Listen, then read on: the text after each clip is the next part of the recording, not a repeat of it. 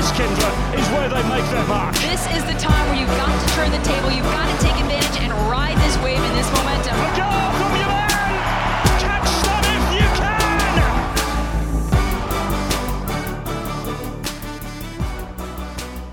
Hello there and welcome to a very special match preview podcast. Callum Williams, as always, alongside former Gopher soccer star Kindred D. St. Aubin. Perhaps the biggest game in Minnesota United's MLS history is upon us as they go to Kansas City for a place in the conference final. The winner of that, of course, will play either Seattle Sounders or FC Dallas in the Western Conference final. We'll talk all about that a little later on alongside the assistant manager of Sporting KC, Kerry Zavagnin. First, though, Kindred D. St. Aubin. Wow, we've got a lot to break down. It's been a while since we last spoke, so let's get straight to it, shall we? The breaking news this Tuesday morning. Greg Vanney, after 7 years at the helm of Toronto FC, no longer the head coach of the Reds. What's your immediate reaction to this? Well, I mean, I think I was pretty shocked because, when I sent you guys the note, you and our producer, Morgan Lubin, the note about this, I was literally running errands this morning and it popped up on my phone and it was one of those where like, hey, we got to send this right away because this has to be talked about. But my second reaction was it his choice or the club's choice? Because I think that makes a big difference in kind of how people read into this and what the future of Toronto might be or what the future of Greg Vanney might be. And I reached out to a couple of people trying to find out sort of, hey, what do we think the next move is? Where is Greg Vanney headed? What does the future hold for him? But you would think sky's the limit for what he did with Toronto. I mean, they were a blundering abysmal club before he entered the fray, and he really turned that thing around, and he did everything you pretty much can possibly do with Toronto, except win CONCACAF Champions League, in which he got to the final and lost in penalties. So I think that, this is what a legendary head coaching job for him in Toronto, and hats off to him, and good luck in the future, whatever that might be. I too have also reached out to a few people. And we'll talk about that here shortly. But you have to think about what TFC were when he took over. This is a club that hadn't ever made the postseason. They'd never appeared in the playoffs when Vanney took over in 2014. And then 5 of the next 6 seasons were all in the postseason. As you mentioned, they got to the CONCACAF Champions League final, lost out to Matias Almeida and Chivas Guadalajara. But I felt like all of MLS was behind them on that particular day, rooting for it. It was the best chance MLS had to get anywhere near that trophy. MLS Cup final twice, MLS Cup winner. There was an abundance of Canadian championships as well. He completely turned them around. So the interesting thing is that what you bring up there, Kay, in terms of what his next step is.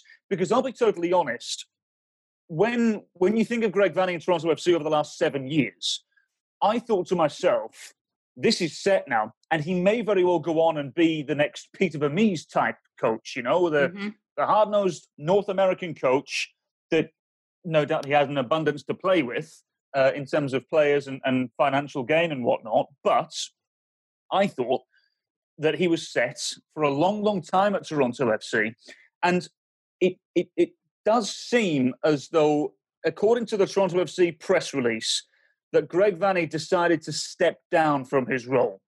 Now, we knew it was a contract year as well, which you and I have discussed on this podcast previously. My assumption here, and we have no prior knowledge of this, is that those discussions haven't worked out. My other assumption is that maybe during these conversations, he's also got a knock on his door from somewhere else. Again, purely speculation, but I have been told this morning, unsurprisingly, that conversations with LA Galaxy have already started. And that's not really a surprise. To my knowledge, he is a Californian kid, closer to home. It wouldn't surprise me if that move comes to pass over the course of the next few weeks. Again, we have to stress, this is pure speculation. We're only going off what we've heard from people and sources. Nothing's been confirmed anywhere other than Greg Vanney has left Toronto FC. Kindra, regardless of where he goes next, it's going to be a massive coup for whoever brings him in. And I think the other thing too that, at least I underestimate sometimes with coaching jobs and in any sport is sometimes I think a coach just feels like, look, I've taken this as far as I can take it. And it's just time for a change, whether it's for him, whether it's for his family, whether it's for the club, and I think, Toronto faltered a little bit this season, and I believe it was the start of last season as well. Was it last season when they got crushed in CONCACAF Champions League early, and we were like, "What is going on? Is Greg Vanney's job at risk?" But they righted the ship. This year, they didn't right the ship quite as much. I mean, they were still near the top of the table of the East and in the Supporters Shield conversation, but that's kind of the standard now that they've held for themselves to be there consistently. But then losing to Nashville 1-0 in a not so great performance. I just wonder if he's just saying, you know what, it's time for me to move on. So I don't know if it's not enough money was offered, or if it was like his mind was maybe in a contract you're already made up, that it was just time for him to move on. And I wouldn't be shocked. And we all know this business is like 98% timing. The fact that the Galaxy job is open, the fact that he was out of contract, the fact that he's a California boy, it's just all the things coming together at the right time, and time for him to move on, and just a change needed to be made. So again, like, congratulations to him for what he's done with that club. I think Toronto is forever grateful for what he's done for that club. He really put them on the map, and not to discredit the players, but things turned around when he took a hold of that club. And good luck to him in the future. And I'll be really curious to see what he does going forward. And is it an MLS job? Does he get in I just don't know. I mean, I want to say, I was going to say maybe a national team at some point mix, but I don't see that happening. Clearly not for the U.S. men's full senior team, but with the talent they have coming through the ranks. But I could see the LA Galaxy thing happening, and we all know they need some help.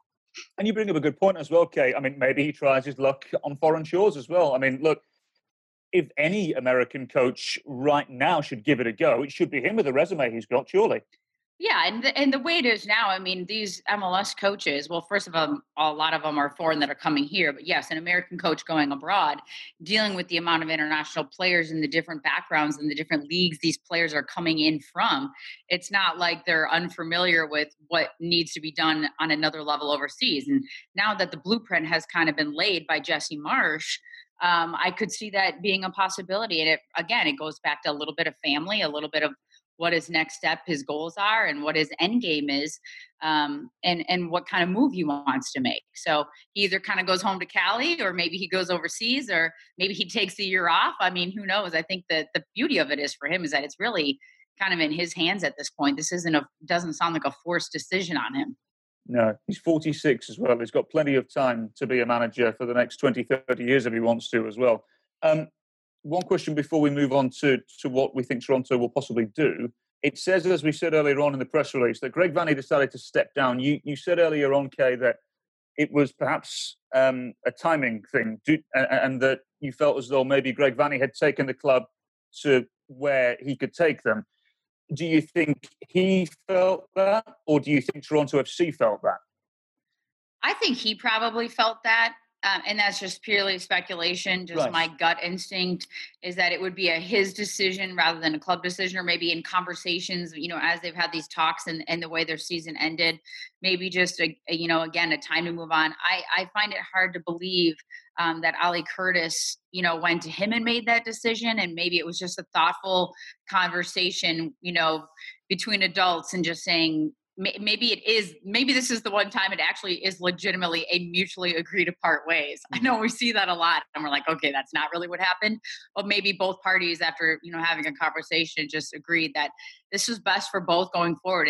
And he's had the resources. I mean, it's one of the highest spending clubs in MLS, so he's not like he doesn't have money to play with and hasn't had. But to his credit, I don't think it was that way when he took over the head coaching job either. I don't think they were the highest spending club at that time, but my guess is that it was his decision, but I'm sure things will come out as we move forward here in the next week or so. Yeah, one more question about this, because I've just looked at my watch and looked at how long we've spent talking about this, which is unsurprising. But you mentioned Ali Curtis there, the GM of Toronto FC. How much pressure is now on him, given the reputation that Toronto FC currently have now and how the club has completely changed? How much pressure is on him to get the right man in charge? And what do Toronto do? Do they go and and go forward and try and get a big name? Or do they do something completely left field and try and get, if they go for a domestic coach, okay, it's got to be somebody with a humongous reputation. Do they go and try and do something like what they tried to do with Adrian Heath years ago when he was at Orlando and try and get one of the better coaches in the league? Maybe someone like Peter Vermees, for example. Do they try something as outlandish as that, or do they go foreign and try and get a big name? And how much pressure is on Ali Curtis to get the right man? I think there's a ton of pressure on Ali Curtis to get the right man. And it's not just because of the success that they've had, just because of the way the league has grown. And now the pressure to win right away in this league, I think, is more, prevalent than ever.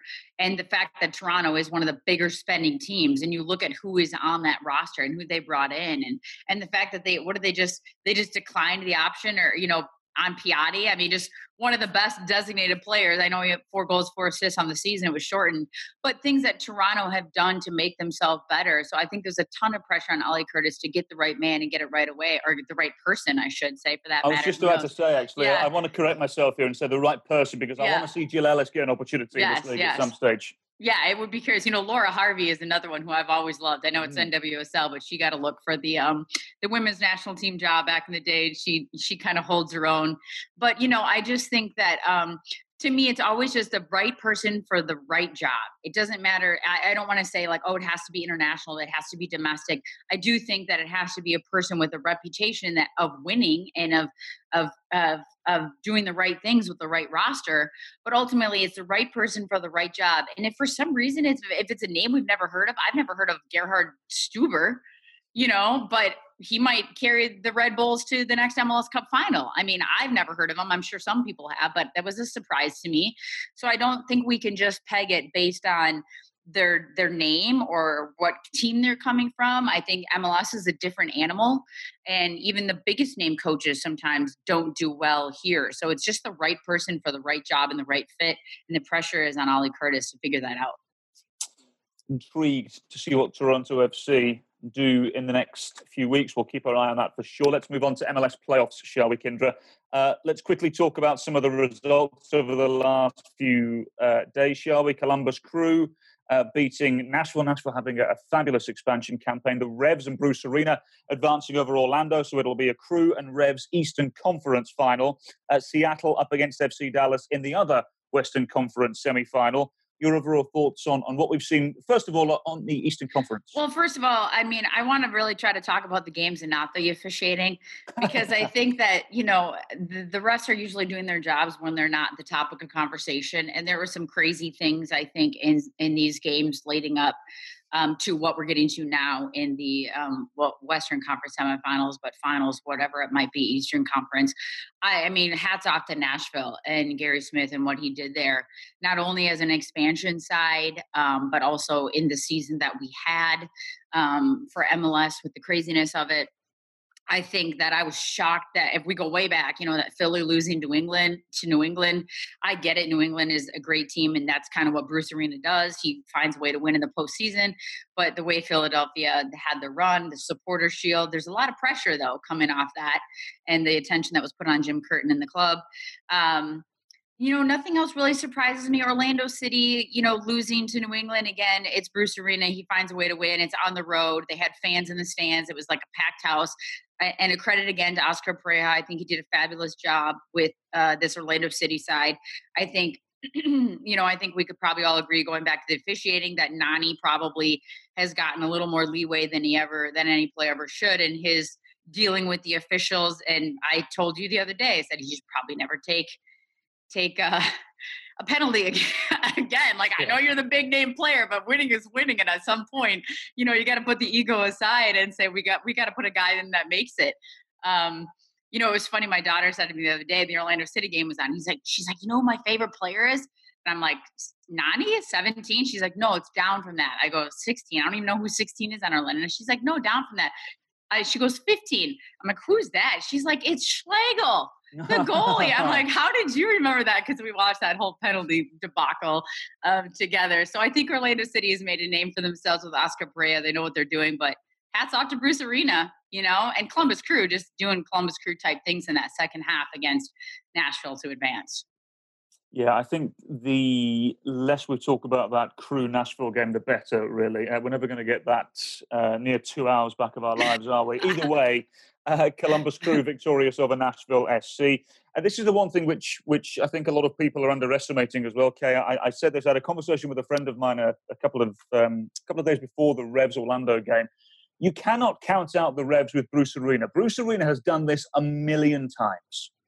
Yeah, I mean, there are some coaches that just know how to win in certain situations, in certain environments, and he gets his players to play a certain way, and to follow what he's buy what he's selling basically. And somehow in these situations, and he's done it everywhere he's gone, except for maybe the U.S. men's national team, in this last iteration.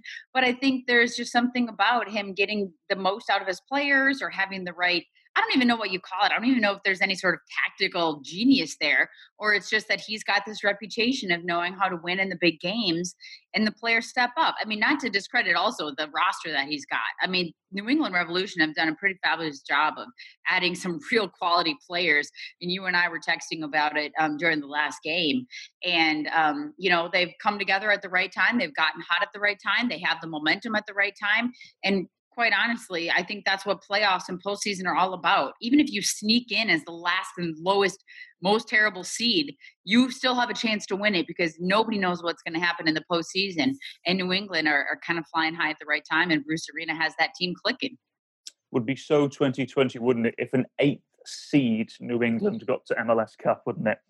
Anyway, we'll wait and see. Seattle, Dallas, Kay. Obviously, the winners of this will play the winners of Sporting Kansas City, Minnesota United. What are you expecting at CenturyLink Field? First of all, I'm kind of shocked that Dallas is there, to be honest. I think that they come away with a win at Portland, which is a difficult place to play, as we know.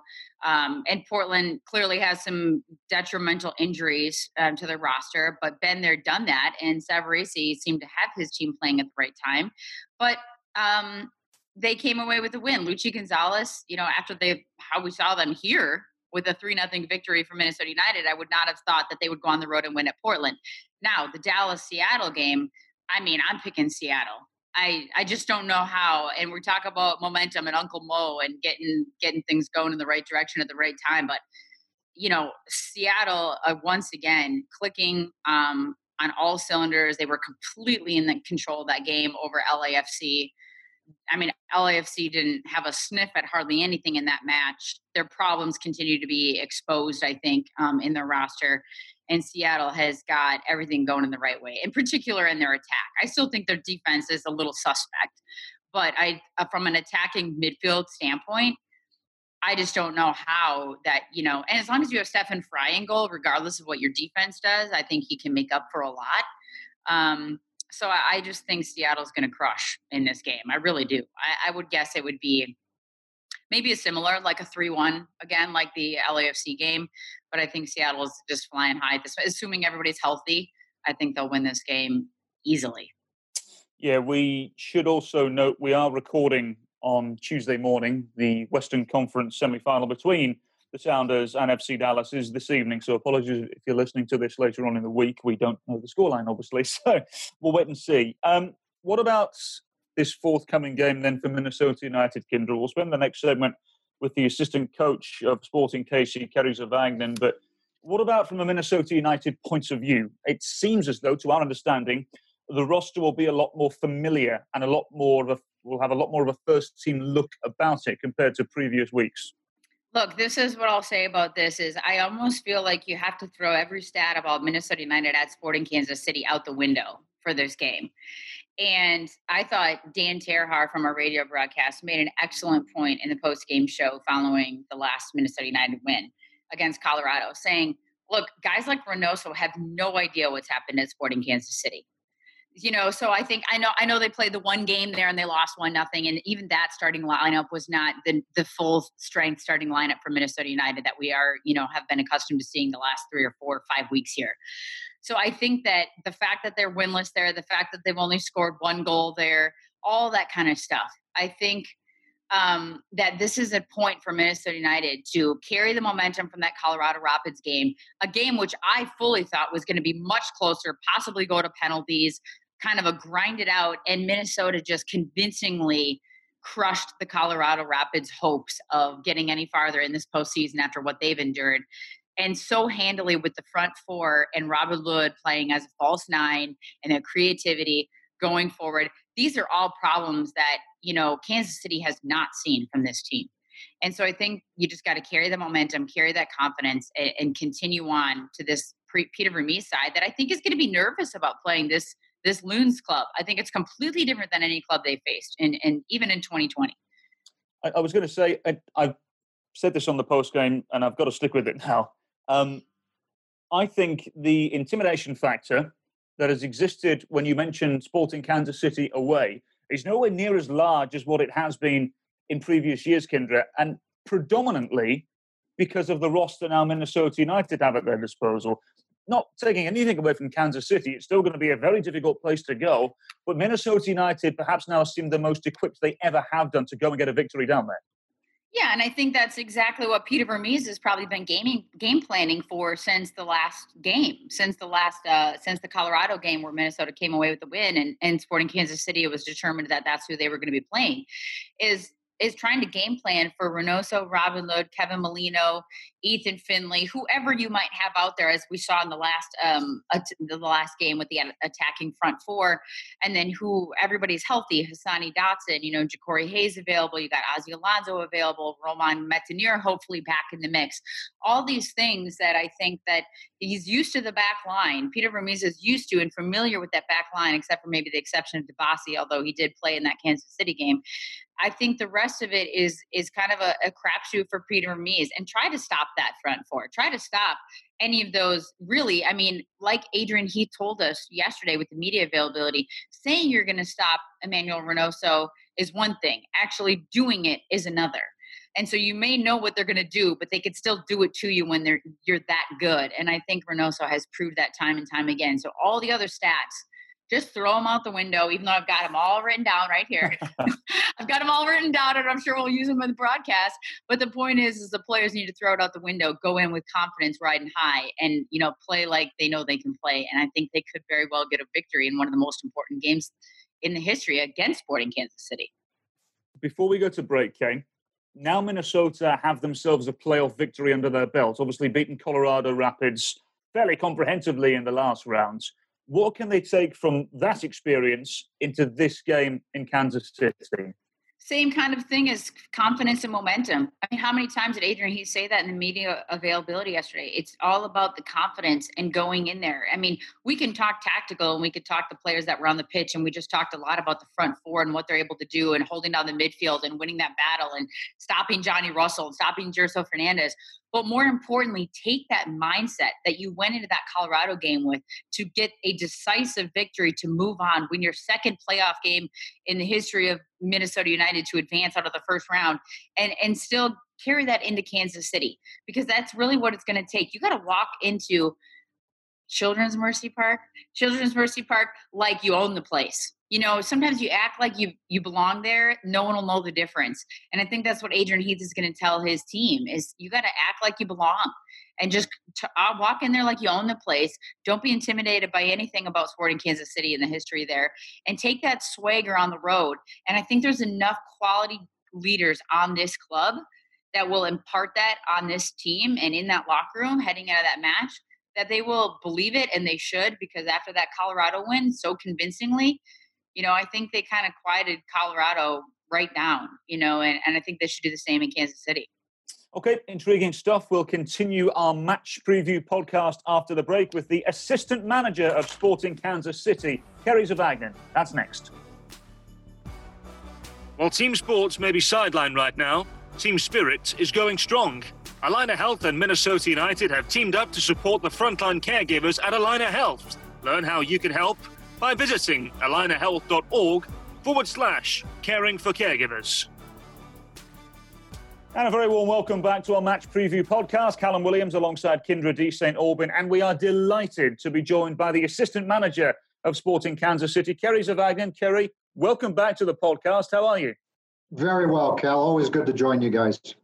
Appreciate your time. Really, really do. I know you don't have a lot of it, although you do have an extra day now because of the schedule being moved. So there we go. First of all, before we talk about the game, a game that I think is quite rightly being identified as the biggest in Minnesota United's MLS history. Let me ask you about the breaking news this Tuesday morning. Greg Vanney, no longer the head coach of Toronto FC. What are your immediate thoughts there? Very surprised. Greg's built such a great program up there. Obviously, a club that's rich in championships now after getting off to a tough start in MLS. But he and the staff have righted the ship along with the organization, and they are perennial contenders, and a lot of that credit has to do with Greg. So very surprised that he would leave the project at this point, obviously for his own reasons and the best interests of himself and the club. But it'll be interesting to see if and where he ends up next, because a manager that has those kinds of credentials with that kind of experience and a proven track record is certainly a wanted commodity around the league, and for that matter, likely a big club. We did say in the previous segment, actually, Kerry, no doubt Toronto FC have had an abundance of cash to do what they've done, but there were similarities to your project in Kansas City in the sense that, you know, Greg Vanney was there for 7 years, and I fully expected him to go on for several more years. Agreed, and that's probably one of the biggest surprises. Usually when you leave a club, it's because the project is over, or even more likely, you've underperformed. And that's quite the opposite of what he has accomplished in his tenure. He's only gotten better, and the club has only gotten better. So from that perspective, it's a little bit of a surprise. And obviously, from the outside, we can all say it wasn't due to a performance on the field. So 7 years is a long time. We know what it's like in Kansas City to be in one place for a long time and to build a program and not to be a mercenary, if you will. And that looked to be the path that Greg was on, of being more of a builder and a stalwart in a club that is on the cusp of even more success. So, my first initial thoughts are surprise. Like you mentioned, Kerry, 7 years is a long time. 10 years is longer. That's so long yourself and Peter Vermees have been at the helm at Sporting Kansas City. How has 2020 and you guys finishing at the top of the Western Conference, how has that compared to previous years over the last 10 seasons? Tough to say there's more satisfaction, and I wouldn't go as far to say that, because I think when you look at the product of what we've been able to put on the field relative to our counterparts, we've gotten results, we've progressed with the group, we survived and advanced the challenges of the MLS's back tournament, the uncertainty of the season, and now find ourselves at the top of the West as the regular season ends. There's certainly room to pat ourselves on the back to having survived this season in the manner that we did. But I think from a purist standpoint, wanting more has always been our mindset. And so I don't think it's probably the best team we've ever had, but there's consideration that it could be the most resilient group we've ever had. And that bodes well if you're going to win anything in this league. Well, and I remember talking to you at the beginning of the year about what 2020 was looking for you guys, because 2019 was not up to the standard that you guys have sort of set for yourselves. So not only are you top of the table in the Western Conference in a crazy, wonky 2020, but also just redeeming yourselves from a 2019 performance that you were hoping was a blip in the radar. What has been the key to the success this year? You just said it's maybe not the best roster you've had. What has been the key to your success?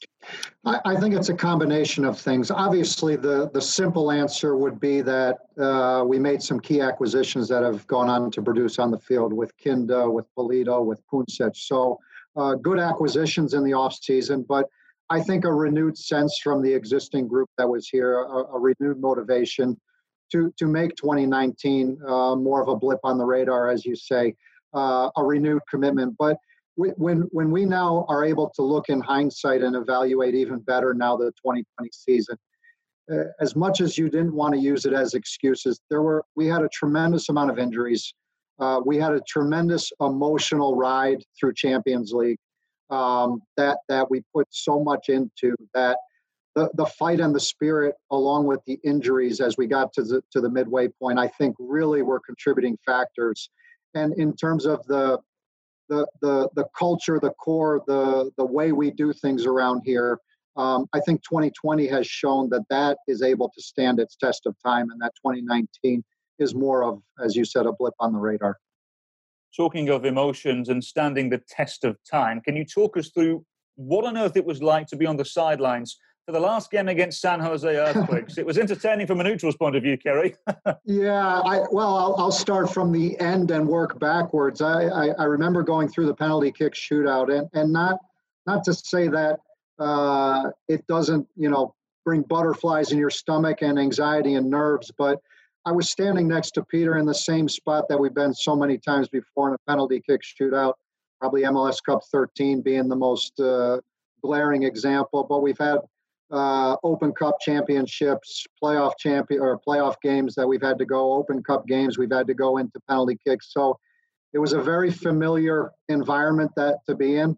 Almost that I looked over and said, do you believe we have to do this again? And so it was a muted anxiety, if you will, but I can't give enough credit, and we can't give enough credit not only to our players that were able to overcome, I think, the psychological impact of basically getting scored on the last kick of the game and having to work through that overtime period, and then to show up in the penalty kick shootout and put the balls away the way they did. And then obviously Tim Melia, you have a better than 50-50 chance when he's in goal in the penalty kick shootout. So that was a great way to end the game.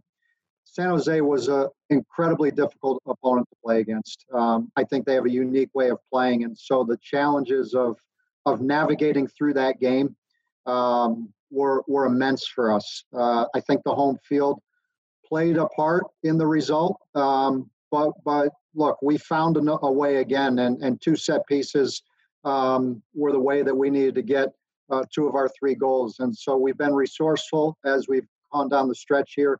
I think that's been one of the big reasons why we've gotten results, whether it be in a penalty kick shootout, a blizzard, or any other environment that we've faced in the last weeks. It kind of feels like the way these playoffs have gone are kind of fitting for 2020 in general, with the results in the penalty kick shootouts. But speak to the Tim Melia aspect just a little bit more, because people might be shocked to find out that, he's 6-0 in penalty kicks. And is it just his instincts? Is it something he works on a lot? I mean, clearly he probably studies the opposition before the game, but what is it that makes him so good at that? We have a great goalkeeper coach, right, that gets him prepared for these moments. Tim is very athletic. He's very instinctive. He's developed a liking for these moments. And I think when you look at, perception and reputation plays a big part psychologically in these moments. And, look, when he comes up big in the first penalty kick, there's a reputation that precedes him. And I think the opponent understands going in, okay, he's a good goalkeeper in the shootout. But when you take the first kick and he stops you rather convincingly, I think that sets the tone. And so his reputation certainly helps. Our reputation as a club certainly helps that we're more successful than we're not. I don't have any magic formula that this is what we do to make it happen. We just try to be as prepared as possible. We have good players out there that are executing. And at the end of the day, we know that there's going to be shootouts that don't go our way, and we don't have to look further than the Portland series, which, the famous post to post, we came up a little short. So it's a situation we would rather not be in, but if we are, we try to be the most prepared, and we have the players that have executed. Didn't the Portland Timbers fans name a bar after that moment? The two-post bar or something? A post to post, and I'd rather not dive even further into that now. It's a wonderful moment. I remember calling it for Sky in England and just couldn't believe it. It was an unbelievable moment. Never seen it before. Yeah. And hopefully we won't have to see it again. Yeah. The one point that I've been continuously making, Kerry, and I say it with all due respect to Sporting Kansas City, because everybody knows how difficult it's going to be to go down there and try and match up with Kansas City. Very few do it.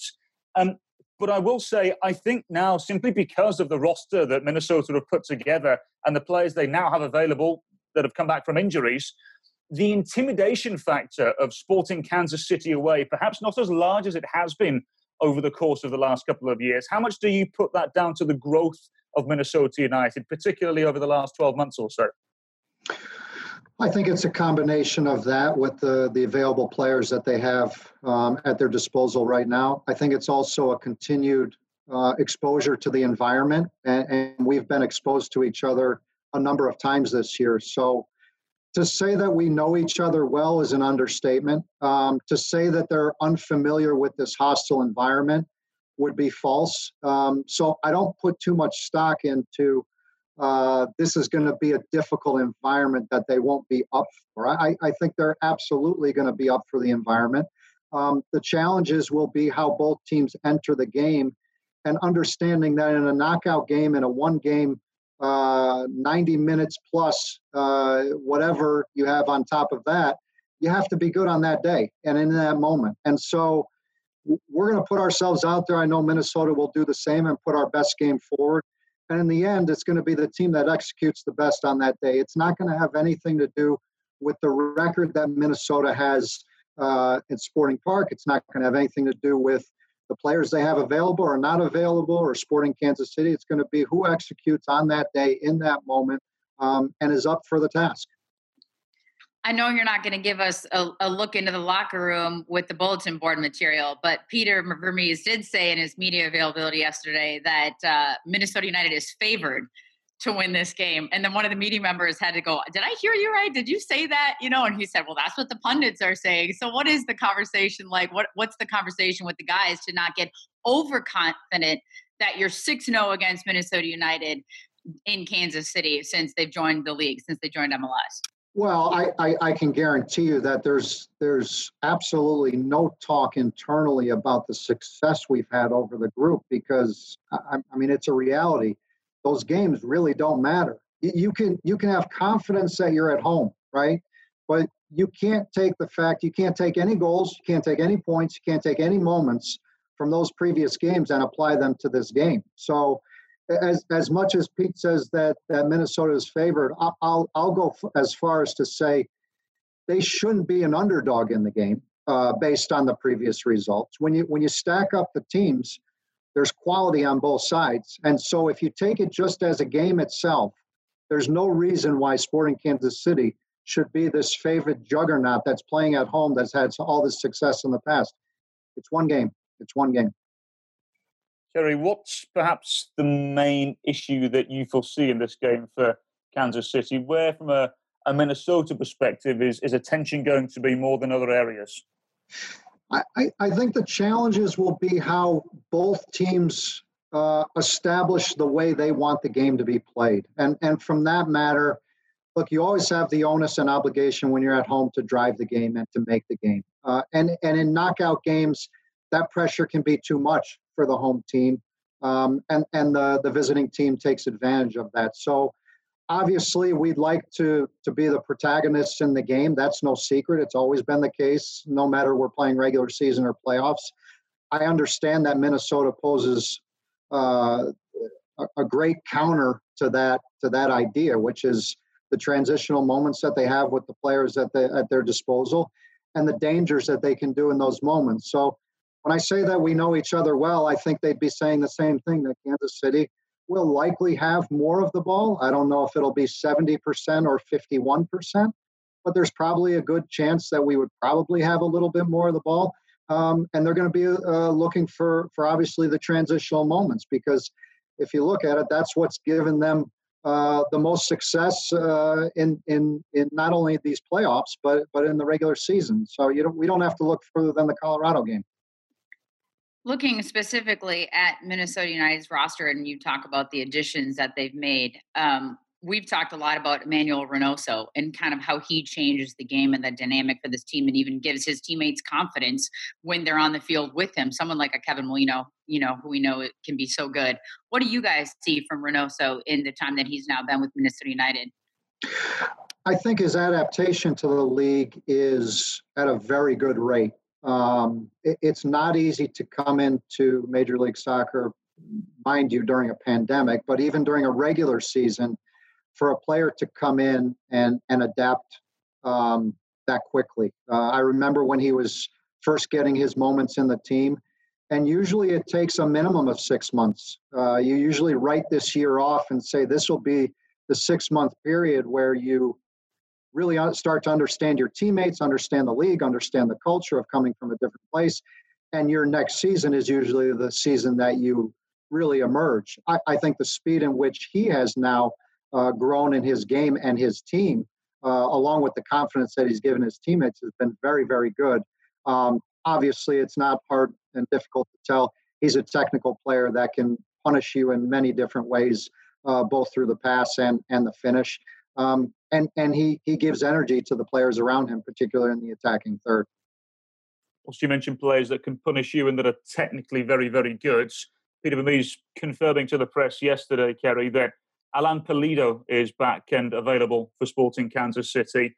How does he change the way that you guys play, and particularly with the wide players as well? I know the likes of Kyrie Shelton have allowed you to go a little more direct as well. But how does Alan Pulido change Sporting Kansas City, and how much of a threat is he? Well, I think you partially answered the question there. He's a player that you can certainly play through. He drifts in areas of the field that are very difficult for the opponent to account for, and he sees the field. He can bring players into the game. He can bring guys like Russell, Jerso, Kyrie, and put them in a little bit more dangerous positions through his ability to play the ball. But not to be discounted, his ability in front of the goal to finish. Not only clear-cut chances, but half chances as well. So, look, he hasn't been a player we've been able to replace and play exactly the same way. So, with him in the game, obviously, he gives us the ability to possess the ball more, to penetrate more through the middle part of the field. And look, one of the key reasons we've got him was to finish off chances. And I think in his time when he's on the field, he's proven his dangerousness, I think, if that's a word, right in front of the goal.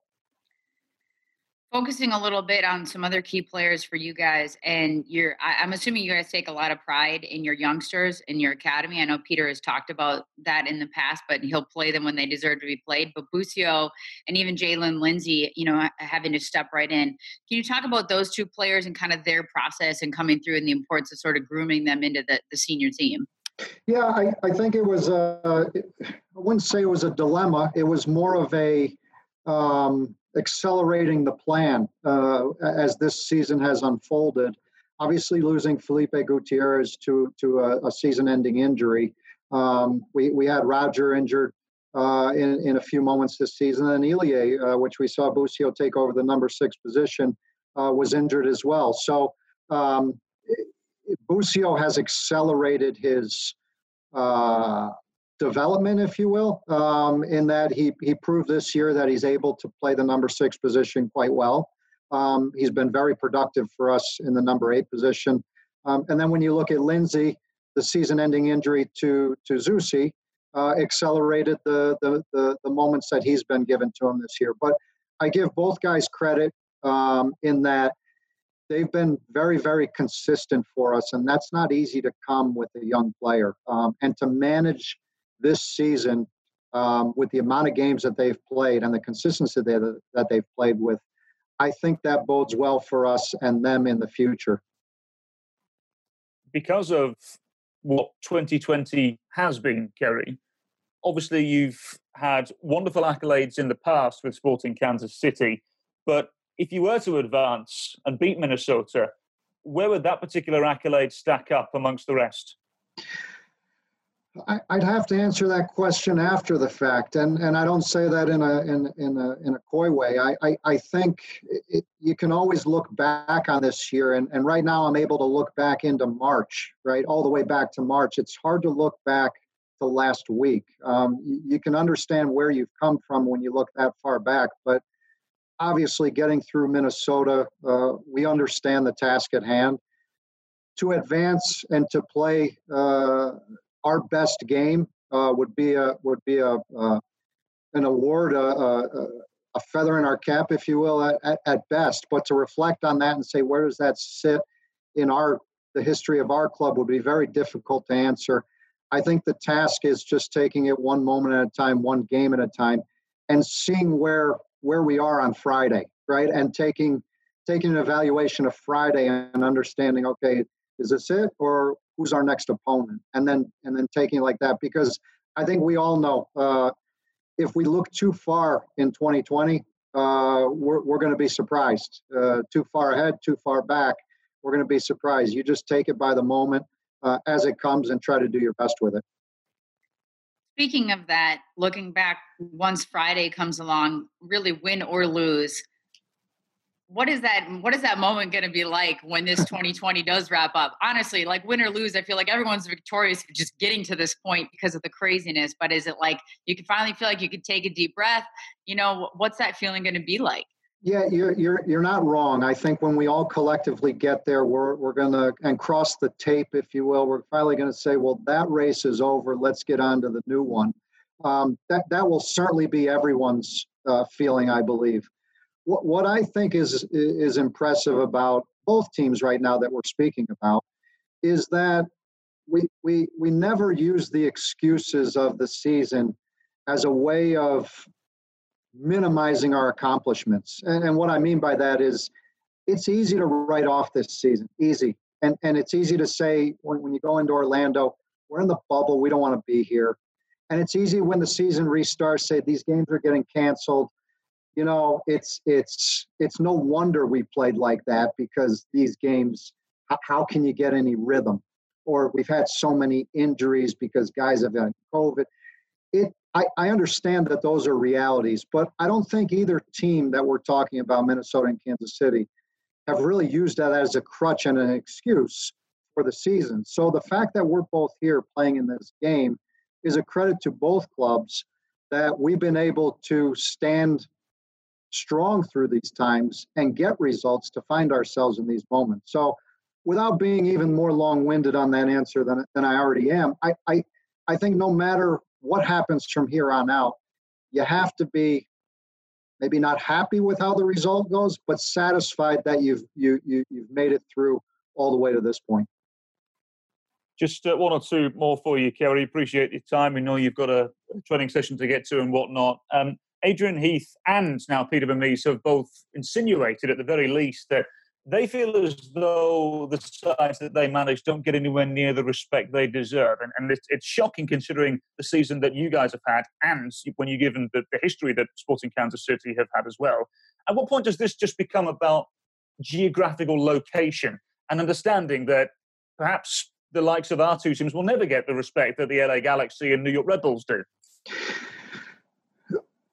Geographically, I think there's obviously similarities between us. The coastal teams, for right or for wrong, I think they're big markets. They get more of the attention and accolades, but even to an extent, they get more of the benefit of the doubts in moments. And not insinuating what happens on the field, but even from a competition standpoint, we are playing second fiddle on many occasions, and that includes both of our groups. From a scheduling standpoint, to the fact that we were the club that changed, we were the easy game to change from Wednesday to Thursday, which either team will play on short rest. We're always the easy ones to make the exemption. I say not the exemptions.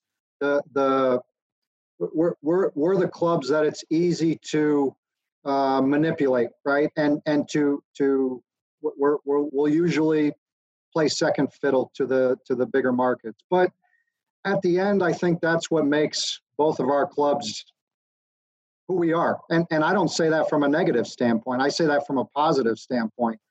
Look, there aren't LA teams in this moment right now. There are New York teams in this moment right now. There's two Midwestern teams in this moment right now. And I think I always root for Minnesota because of that reason, because they are very similar to us. And I would agree with Adrian that they don't get the credit that they deserve, and the program and the organization that they're building up there. And for sure, I think over the years, I think people got tired of us winning from time to time in a small market. And I don't say it with arrogance. I just say it as a matter of fact. And there's a lot of examples that I could give of things that are happening off the field, but it is what it is. It is what it is.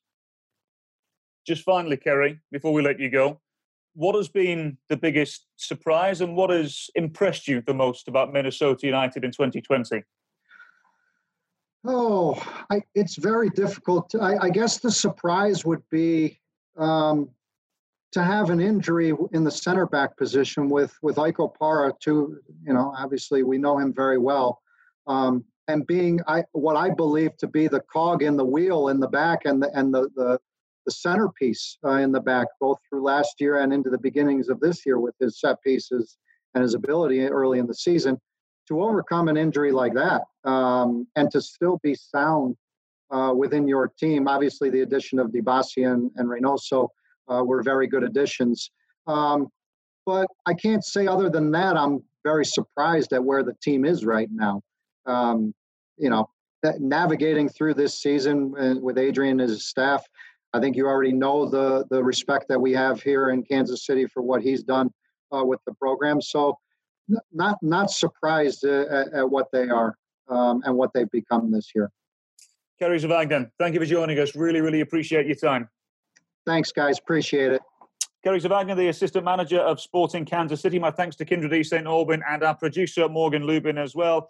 And you can join us on Score North on Thursday evening for Sporting Kansas City against Minnesota United. 7 p.m. we get underway, 7:30 for the television broadcast on Big Fox. Looking forward to your company. It's Sporting Kansas City against Minnesota United for a place in the Western Conference Final.